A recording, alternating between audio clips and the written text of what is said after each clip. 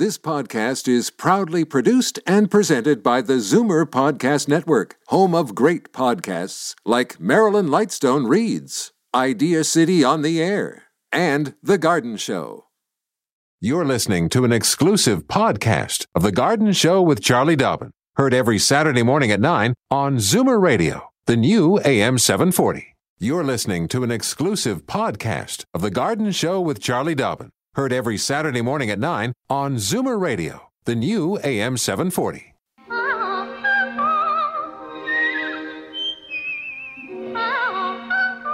Welcome, friend, to our weekly garden party. We hope you brought along your questions because it's time to dish the dirt. On The Garden Show with Charlie Dobbin, exclusively on Zoomer Radio. And there she is, the master of magnolias. And all sorts of other wonderful things. Yeah, keep going. I'm listening. Yeah, I'm listening. Yeah. Well, and the person I most admire who sits in this studio with me every Saturday morning. Aw. Yes, that's right. Aww. I do. I'm Frank Proctor. Yes, and you're the best. Oh, God, here we go. I'm going to start off nice. How's that? Okay. Oh, that'll be different. That'll be different. Happy Thanksgiving, one and all. Long holiday weekend for the folks, huh? And don't worry about the rain that you've been experiencing the last little while. It is clearing out. I can see blue sky from here. When I was leaving the farm this morning from Shirley's, I stole one of her winter coats because it was raining and my umbrella was in the car and it was pelting down. Yeah, it was pouring. So I wore a winter coat as an umbrella.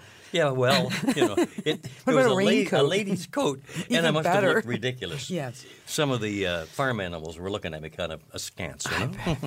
Anyway, we're here, and you have a wonderful bunch of callers I know that will be coming in. In fact, we have folks on the line. So let me get to the phone calls, first of all, what you have to do to get a hold of Charlie and say, hey, give me some help, Charlie. Okay, here's the number in Toronto, 416-360-0740.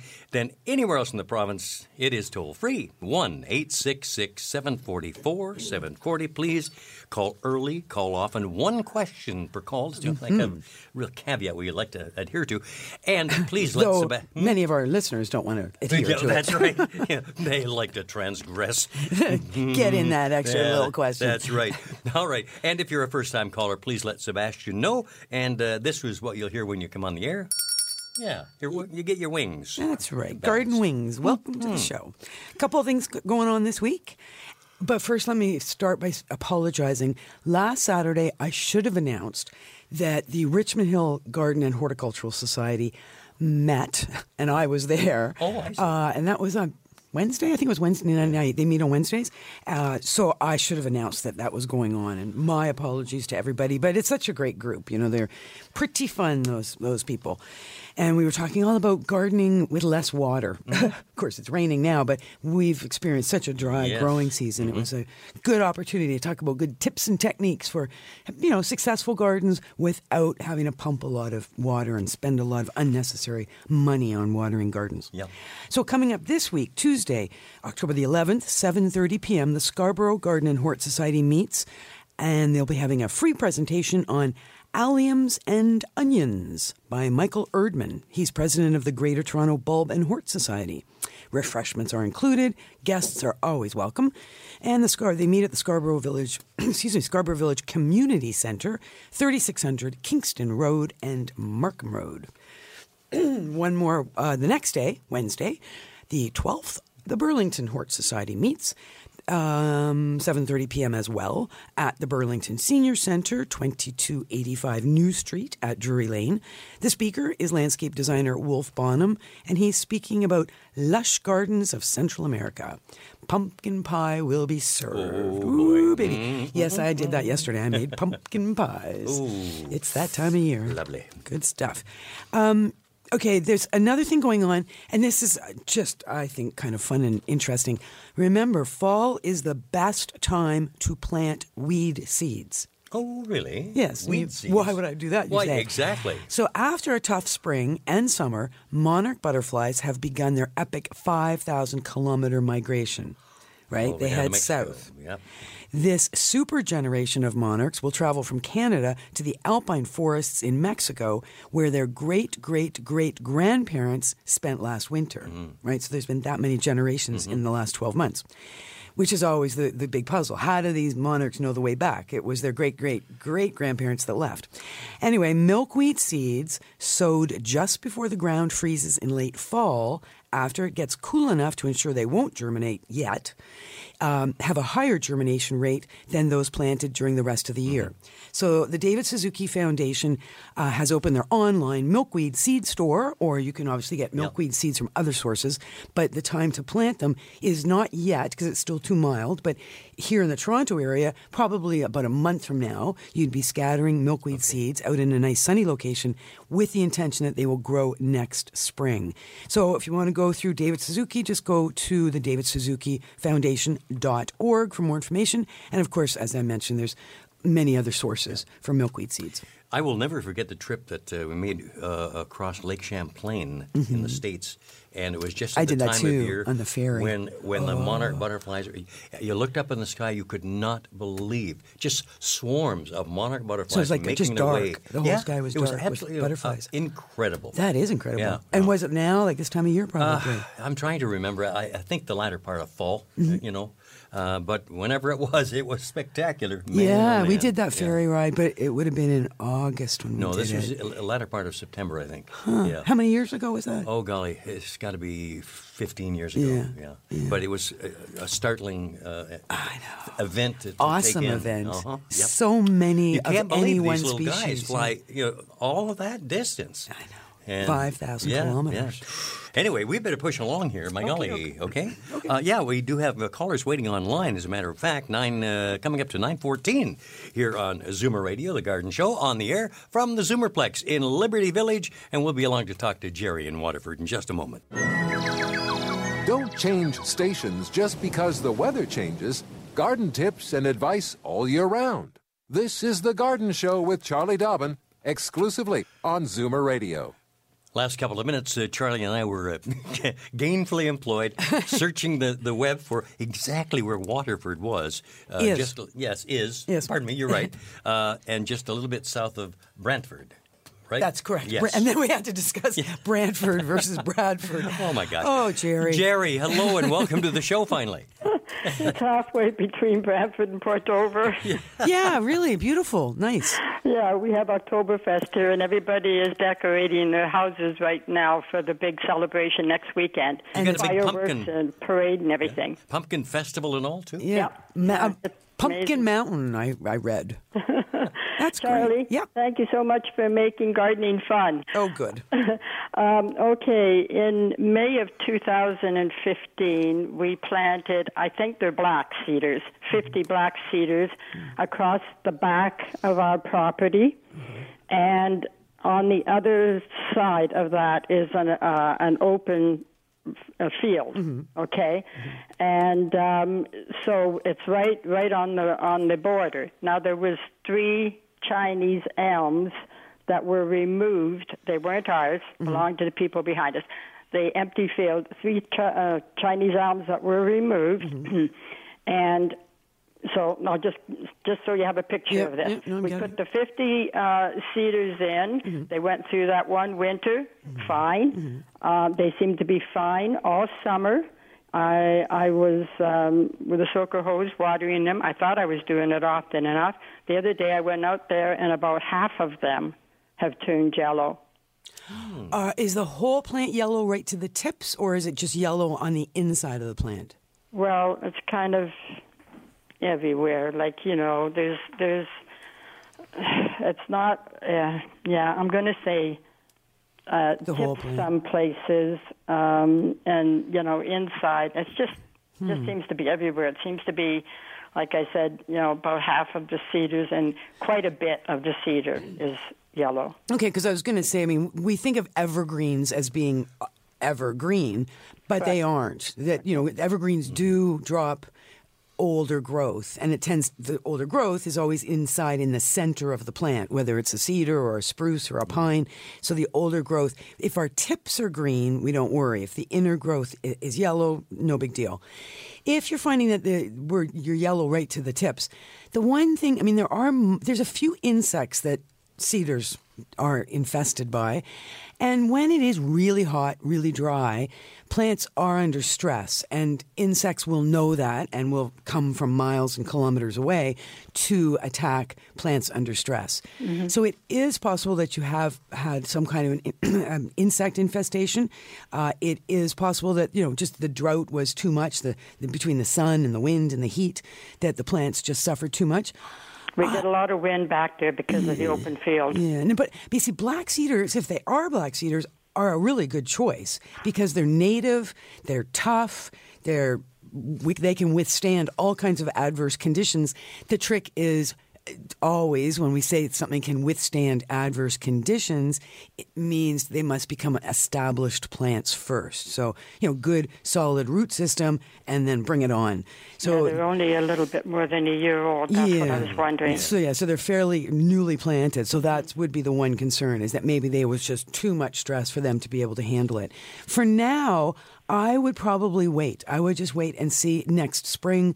Get out there with a broom or your gloves on and comb out the yellow stuff and see if there is some life in the plants. I mean, you could technically figure that out now, but it's probably, it's too hard to get a hold of cedars to do any replacing probably at this time of year, I would think.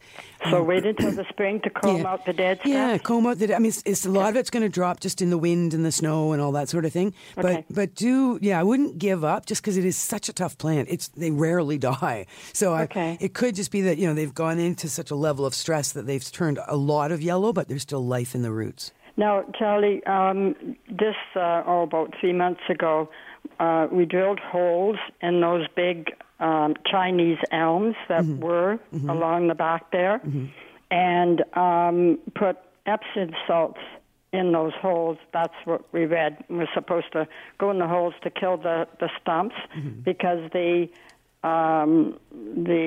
young shoots, the Chinese elms, tend to even shoot up in amongst the cedars. Yeah, that's how close they are. So I always made sure not to get any Epsom salts on them, just in the holes of the stumps. Would that have any effect if it's seeped?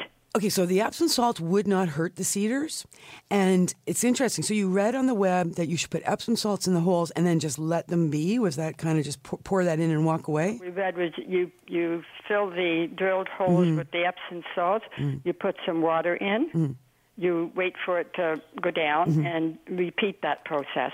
So I did that, and then I covered up the stump with a black garbage bag and stones. And I repeated that process, about a month or so later, when their holes were empty again. And how do those Chinese elms look? Well, what I found was it looks like it's working, and what I found was when I pulled up the young shoots around it, most of the time now I was able to pull them up rather than snip them off with which is going to cause more, or dig them up. So I think it's working. Okay. But there's these these stumps are so close to the cedars that they have some young trees that are persistent and growing in between the cedars. Okay. So here's my suggestion. In my knowledge base from 40 years of doing this, when you want to remove a stump, you drill the holes, as you've suggested, and there used to be a product on the market, and it was called Stump Remover. And Stump Remover was potassium nitrate, which is saltpeter. Epsom salts is magnesium sulfate. So they're both salts. Magnesium sulfate shouldn't kill anything. Potassium nitrate, on the other hand, does. So because there's, it's the fact that they're so close together, it's probably better that you went with the Epsom salts. But with the stump remover stuff, you would pour it in the holes. And then the idea was if you're far enough away from anything that's like a building or anything, then you pour kerosene into the holes and you smolder burn. You can smolder burn the stumps. So they'll slowly, you light the kerosene, obviously, and then they'll slowly just burn over a period of a couple of weeks. And that just eliminates the stumps entirely. So it's too bad you planted all those cedars because you could have been able to kind of get in there and really kill the stumps first and then plant the cedars. So for now, keep an eye on the cedars, see what they look like in the spring, and you're going to have to probably do some more work to eliminate the Chinese elms because they are very vigorous. Okay. Okay, Jerry. Thank you. Yeah, Thank you. That's quite a big question, though. I can sort of imagine what she's got going on. And by golly, she was pretty good sneaking the second question in there. And a third and a fourth. Yes, no, I know. Kidding. So we have to take a little bit of a break. Oh, my goodness. Coming up to 9:25 here on The Garden Show, we'll be back to talk to another Jerry in Toronto. That's next here on The Garden Show. Fur and feathers and bugs of all size. There's more going on in the garden than you realize. Should small creatures become a big problem, then you've got The Garden Show with Charlie Dobbin. Exclusively on Zoomer Radio. And just through the windows here from the Zoomerplex, the sun has popped out. A beautiful looking day. I can't even see a cloud now. Yeah, no, it's great. Jerry in Toronto, welcome to the show. Good morning. Good morning, guys. Morning. Listen, I've got this Boston fern. It's a beautiful Boston fern. I've had it for some time. Mm-hmm. And I normally sweep up the leaves in front and besides and that kind of thing. You know what I mean? Mm-hmm. But yesterday, and it's on this kind of pillar. Like pillar kind of thing. So I pulled it out from the wall yesterday, and oh my God, dozens, and I mean dozens, of these little black bugs ran around at about 120 miles an hour. And I don't know what the hell, if it's related to the Boston fern or what's going on. I got no food back there, so they can't be roaches. So I don't know what to do. Huh, and this is inside your house? Yeah. And they're running around, no wings? No, they were really moving. And they weren't ants? No. How big are they? I mean, are they an inch long? A little less than a quarter of an inch. Okay. And I mean, they were moving around. Dozens of them. So what did you do? On the leaves, or what's going on? Well, did you grab like a fly swatter and start swatting at them? What'd you do? No way. I got a can of Raid and made the days miserable. Okay, yeah, because I was going to say, because there are certainly insects that in large quantities will infest plants, but usually they have wings. I'm just trying to think what that could possibly be without wings. And it's not ants. Ants are the other classic that, they just love to make homes wherever they can make them. So the plant is outside now? No, I'm looking at it all depressed all to hell right now. I'm looking at it in my living room. Okay. Yeah, no, I just want... Do you have a balcony or something you could put it out on? Or no? Yeah, I do. I would be inclined to put it outside. Just let's assume that the insects came from the plant. Yeah. And, of course, it's nice outside. The temperature's fine. There's lots of good moisture happening. It is going to get cold tomorrow night, though, so you may have to bring it in tomorrow night. Yeah. When you get it outside, just bang your hand on the side of the pot a couple of times and see if anything emerges. If you can possibly take a picture of any of these insects and email it to me, that would be the best thing. Or if you can even just get one or two of those insects into a little Ziploc bag and head over to your nearest, good quality garden center where they'll have some staff that know stuff, they'd be in a better position to help you. Assuming that this insect has come from the plant and it's not just... from the front of the plant, Charlie. Yeah. From the back. And they're all on the floor. Right. So, it could just be, hard to say. Yeah. Yeah. If you can take a picture, though, I'd have a better idea. That'd be great, and you can send that along via the computer there. I'll give you Charlie's email address, okay? It's c.dobbin, Dobbin, at mzmedia.com. Yeah, because, Raid will kill the insects, but if you look at the Raid container, it will tell you to not spray directly onto plants. And definitely Boston ferns don't want to be really sprayed with anything except water. They're very sensitive about that sort of thing. Mm-hmm. So if it's infestations in the fern, then you may have to get rid of the fern and get a new one. If it's just something that it's coming through some crack in the wall or, they're coming from somewhere. And such a large quantity of them is, hard to say. Kind of disturbing, yeah. Yeah. Well, hope that's helpful, Jerry. Yeah, sorry. And thanks for laying that problem on, Charlie. Hey, now to Mississauga we go. Eleanor, good morning and welcome to the show. Hello. Good morning. I have a question about a hollyhock.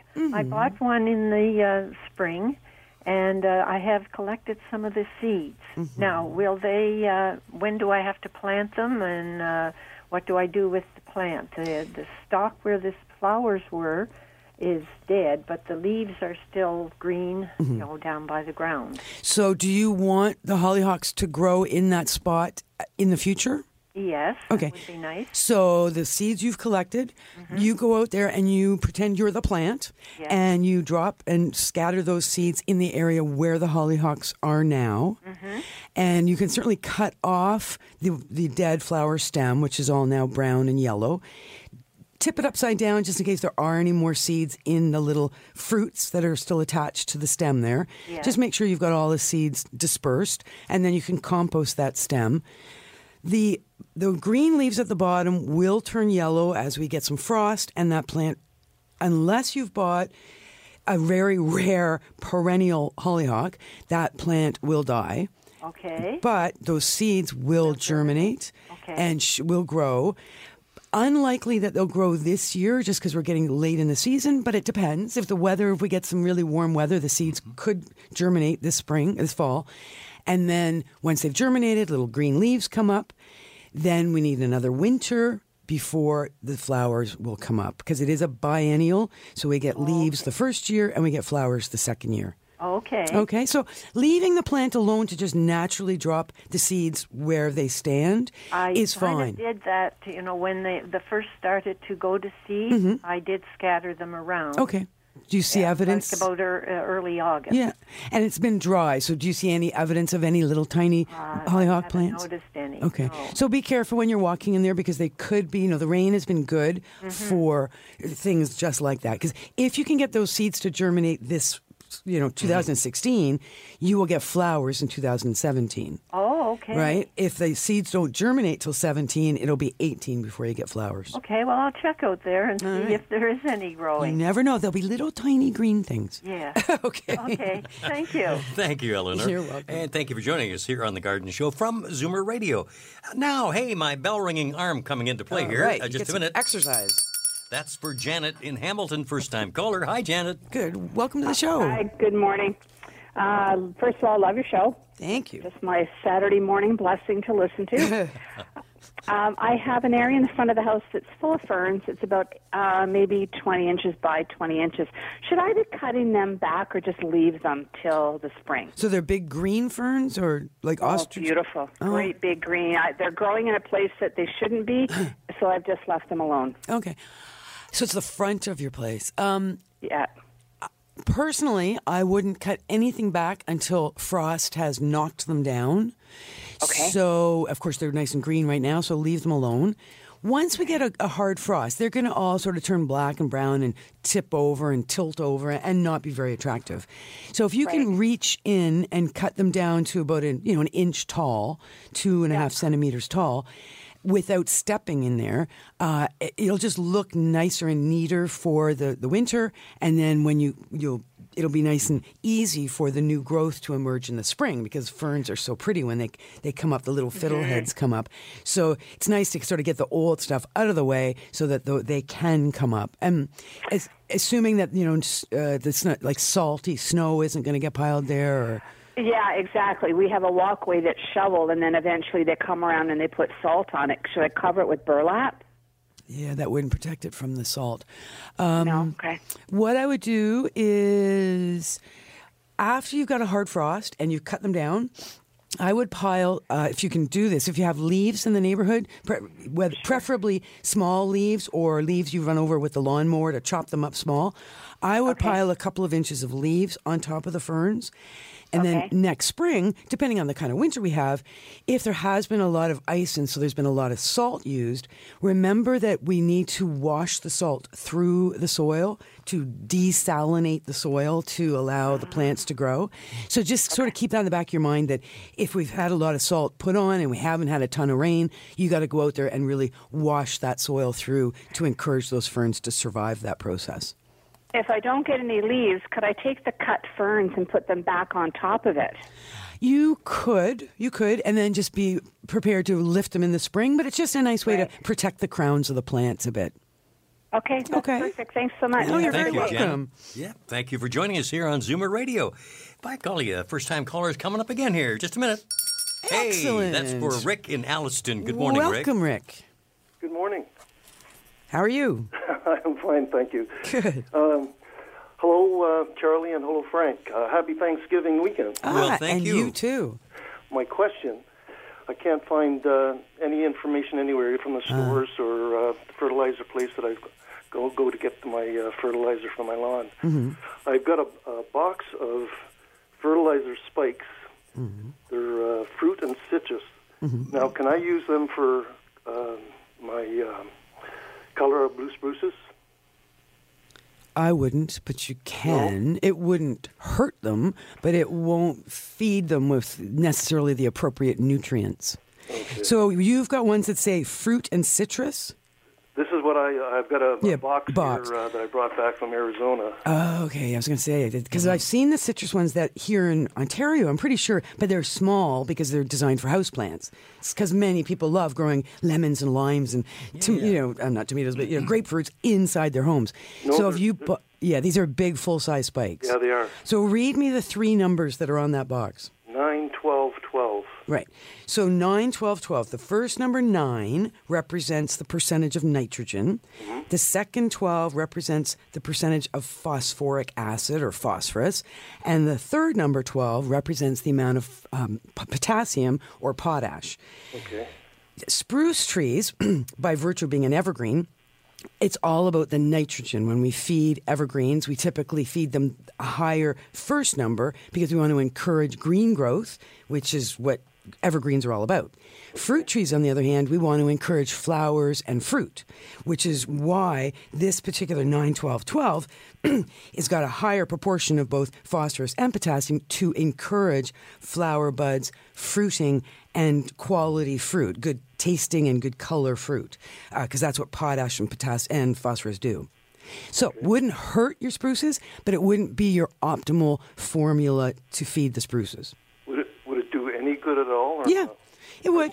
It's just you're adding unnecessary phosphorus and potassium and only 9% nitrogen. If you want to use those spikes just to get them out of your cupboard and be done with them and stop having them sit there and collect dust, don't put them in yet. Wait another couple of weeks. Wait till at least the end of October in Alliston, and then follow the directions. Bang them down into the ground at the appropriate distance from, like, out at the drip line of your spruce, and the appropriate quantity of spikes based on the caliper size or the dimensions of the main stem. Okay, so it's not going to harm it, but It's not going to do any greatness. Well, it'll do good. It just won't do as good as an evergreen food would do. But it will not harm. And in a sense, it's not. I mean, it's fairly balanced. It's not like it's way. It's not like it's a 3-12-12 or something like that. You're still got in terms of the ratios there. You still got 3 parts for every 4 part. It's not that bad. Okay. All right.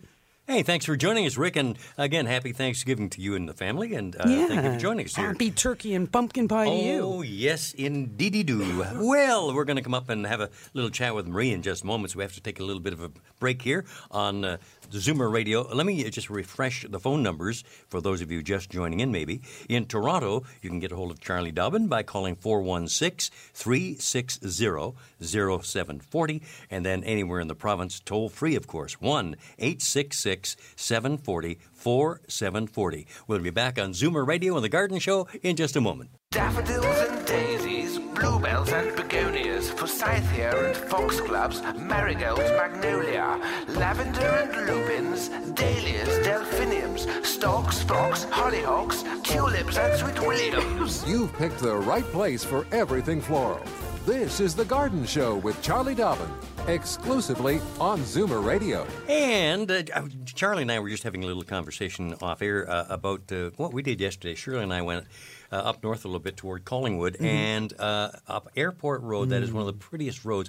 But right now, it is spectacular. The fall colors are drop-dead gorgeous. Yeah, right now. Yeah. So, and that's not a very far place to go. Like No, it's not like you have to go up to Sault Ste. Marie or anything. You want a treat? Yeah. Just take a ride up there, anywhere in that area. It's all hardwoods along there, eh? So it's yeah. yellows and oranges, and reds. Deep reds. Really? And I said to Shirley, I said, right now, and I'm looking at this, it makes me so proud to be a Canadian. And thankful. This just says so much, about the country. Well, we're so spoiled that we get that. A lot of parts of the world don't get the beautiful fall colors. Anyway. Not to mention, we don't get hurricanes, touch wood. Oh, thank you, yeah. Hey, Marie in Toronto, hello and welcome to the show. Thank you for taking my call. Our pleasure. And happy Thanksgiving weekend. Thank you. I bought a plant that has what looks like red chilies. Oh, yeah. Chili peppers. Mm-hmm. It said decorative peppers. I'd like to know whether they're edible. Great question. You know what? I'm going to have to report back on that. I think not. The reason it says decorative or decorative, they are ornamental. But they look like real chilies. Yeah, I know. So you know what? Leave that with me. Keep listening, and I will give you an answer before we finish the show. So in the next 16 minutes, I'll have an answer for you. They're happening right now. All those little ornamental peppers, and I'm just drawing a blank on whether they're edible or not. They should be, but let me double check. Okay, that's good. Meantime, let's all right. Well, we can travel along to zoom on to Cambridge, and there's Margaret. Oh, yes. Hey, Margaret, welcome to the show. Hi. Good morning. Good morning. I have a question about a black walnut tree. Mm-hmm. I realize that it's a toxic tree. Somewhat. I want to know about the leaves. Are the leaves also toxic? You mean in terms of keeping them on the property and using them as mulch? Oh, no, it's falling on my garden. I'm trying to remove some. This tree is not on our property. It's on the other side of the fence. Okay. And it's huge. Yeah. And the squirrels are going crazy pulling all those walnuts off, and it's just I try to pull as many as I can before they get to them. A riot of activity. Yes, you do want to pull those leaves off your garden. As they decompose, they will release something called juglone, and juglone is it's a chemical that sets up an environment that makes it an unfriendly place for other plants to grow, basically. It's because the walnut is a very narcissistic plant, and it wants to stand alone, and it doesn't want to have anybody around it. And that's something it's evolved to do. So it exudes juglone from its roots, and it is also encased in the leaves. As the tissue starts to decompose, that will be released into your soil, and it will. Certain plants can withstand juglone better than others, but if you can keep the leaves away, do so. Yeah, there's a lot of the shrubs that are not doing well in that garden. Yeah, that's why. We moved a couple of years ago, and we removed so many big roots that are about 5-6 feet long. Yeah, a big old tree like that has roots where you can't even imagine. They just send roots all over the place. So, and they will affect the soil wherever their roots are. But like I said, some plants are more able to deal with the juglone than others. If you have access to the internet, go to the University of Guelph. Just Google black walnut tolerant plants. And if you put in University of Guelph, they have done a big, long study on what plants in Ontario cope better than others growing around black walnuts. And that'll give you some good ideas. Good source. Okay. Thank you very much, Margaret. And by golly, we are, what is it, 9:47 already. Okay. Julie in Scarborough. Hello, You're Julie. thinking out loud. I am. You're looking out the Editing as I'm window. going. What temperature is it out there? Oh, look, sky's blue. That's right. Hey, what time is it? I got sidetracked Who there. am I? Hey, Julie. What am I doing here? Rescue me. Hi, Julie. Hi, Good morning. and happy Thanksgiving to you both. Thank you. Yeah, I was just wondering. I bought some flower kale seeds from Japan. Mm-hmm. Oh, that's cool. I was just wondering when to plant them. Last spring. Hold on to them and plant them next spring. Next spring. Yeah, that's what I would do. Yeah, because they're not going to survive the winter.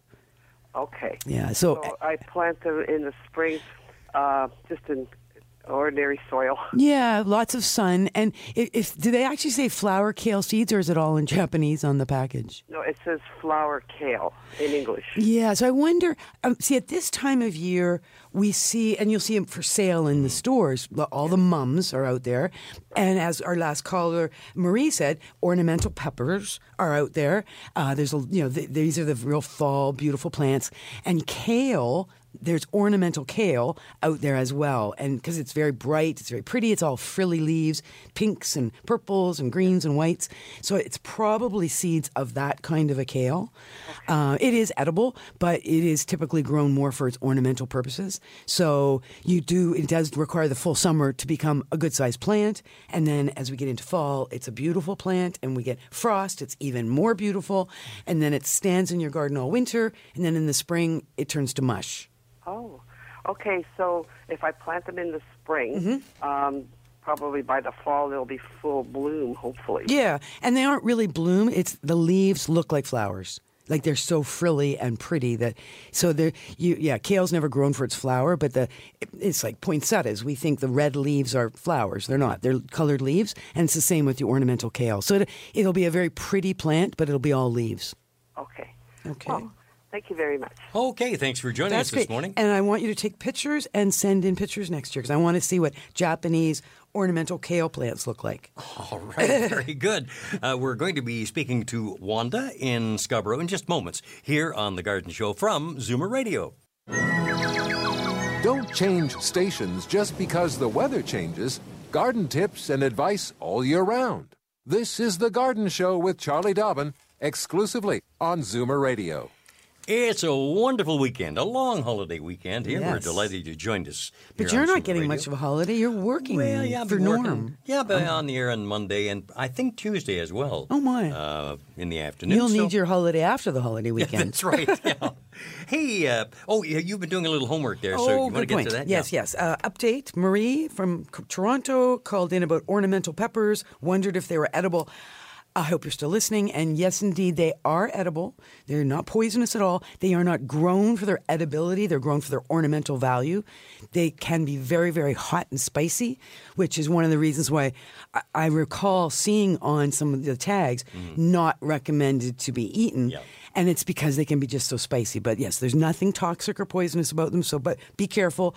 Test first. It might be hotter than you expect. Right, you. Hey, Wanda in Scarborough. Here you are on the Zoomer Radio. Good morning.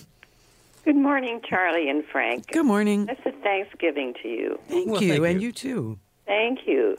My Rose of Sharon has 4 trunks. Mm-hmm. It's about 7.5 feet tall, and it's doing beautifully, but it's in the corner of my neighbor's and mine's southwest fence. Mm-hmm. Is it possible to cut one of the trunks? It's about an inch or so in girth.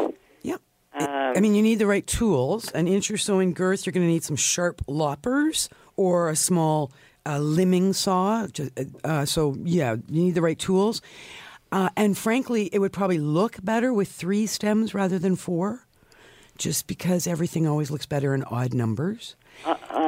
And you could do it now, or you could wait and do it in the spring. Doesn't matter, either one. But it's probably flowering now, so I'd probably wait and do it in the spring and enjoy the flowers. How long will it keep flowering? Well, when we get a frost, the flowers will all shrivel up and fruits and seeds will start dispersing. So if the whole thing is just too much plant and you don't want all that plant there for the winter, then certainly trim it at any time it's convenient for you. But like I said, just make sure you are using the right tools. You need a clean cut at ground level, not perfectly level with the ground. You want a slight angle on that cut because you don't want water to sit on the wound and cause rot to go down into the root of the plant. Okay, so I can take a saw at ground level. Yep, at ground level, very slight slant. Oh, excellent. Okay. Thank you very much. You're very welcome. Thanks. And welcome to the show. I can just see Wanda right now grabbing her saw and going out there. Yeah. You know what? She's got her gloves on and she's going out. I just can hear it in her voice. There you go. You call into the show, and Charlie's going to put you to work. My gosh. Judy in Toronto, welcome to the show. Yes. Good morning. Good morning. It's regarding snails in the garden. Mm-hmm. Now, do they die off in the cold? No. They go underground. They lay eggs, and the parents die, but the eggs all survive. Oh, so it's best to pick them off now. You know what I do? I pick them off and I throw them on the road. I take great pleasure out of watching them roll out onto the road. Yeah. Wait for cars to run them over. That's just great. Okay, thank you. All right, or the other thing is, there's small children in the neighborhood. They love collecting snails. Get them to come with a jar. Their parents will hate you, but it's a really great way to get rid of snails. Wonderful. Thank you. Okay, thanks All very right, much. Judy. Thank you. Well, let's see. We've got a couple of minutes left. And from Oakville, here is Fran. Good morning, Fran. Morning. Morning. I have a problem with the grass at the front of my house. It's nice in the spring when the huge Norway maple and sugar maple are not in leaf. Right. And then as the season goes on, the lawn looks terrible. Mm-hmm. I'm wondering, I've tried putting grass seed down for shade, but that doesn't seem to be working, and I'm wondering, is there a company that sells sod for shady areas? No. See, so this is a great point you're bringing up. Stop trying to grow something that won't grow in the shade. Grass, think of the prairies. Your best grass is in full sun, lots of air circulation.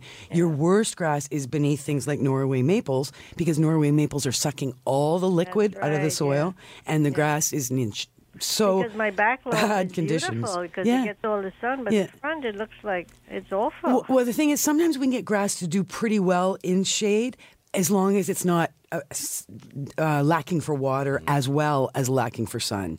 So what I would do if I were you is forget the grass. Let's come up with a plan that is going to just, whether it's ground cover, shade-tolerant ground cover growing in there, could be just mulch, could be river rocks, could be a small garden that's, ferns and hostas and plants that are going to handle the shade. And, of course, getting some good organic material in there will help as well. But just don't even go with the grass. And no, there's no sod grown in the shade. All sod comes from full sun sod farms. Growing there, I have a lot of hostas and other things that grow with that that are doing well. It's just where the grass is. Yeah. Well, maybe put in a little walkway where you're trying to put grass. When you're getting out there, or it's hard to know exactly what to do, not seeing it. But just don't even try and grow grass. You're just going to be frustrated. Enjoy it in the spring, and then it's embarrassingly ugly in the late summer and fall. Okay. Okay. Thank you, Fran. And thanks for being one of several folks joining us here on The Garden Show from Zoomer Radio. What a weekend this is, huh? I mean, I'm thinking of tomorrow and our Toronto Blue Jays. Edge of the seat. Everybody's just so excited. I know. We knocked off those beggars. Those the horrible Rangers. Texas Rangers. In Arlington there. Did you see them all praying? Oh, yeah.